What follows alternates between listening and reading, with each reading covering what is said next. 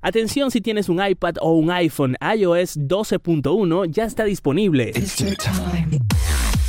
iOS 12.1, la primera gran actualización que recibe el sistema operativo para todos los dispositivos Apple desde su lanzamiento en septiembre, ya está disponible. Esta versión llega con varias características muy interesantes, comenzando con las llamadas grupales en FaceTime, una de las funciones más solicitadas por los usuarios. Tendrán soporte para hasta 32 personas conversando de forma simultánea tanto en audio como en video. En segundo lugar tenemos el soporte para Dual SIM, que estará disponible siempre y cuando tu operador de teléfono lo ofrezca.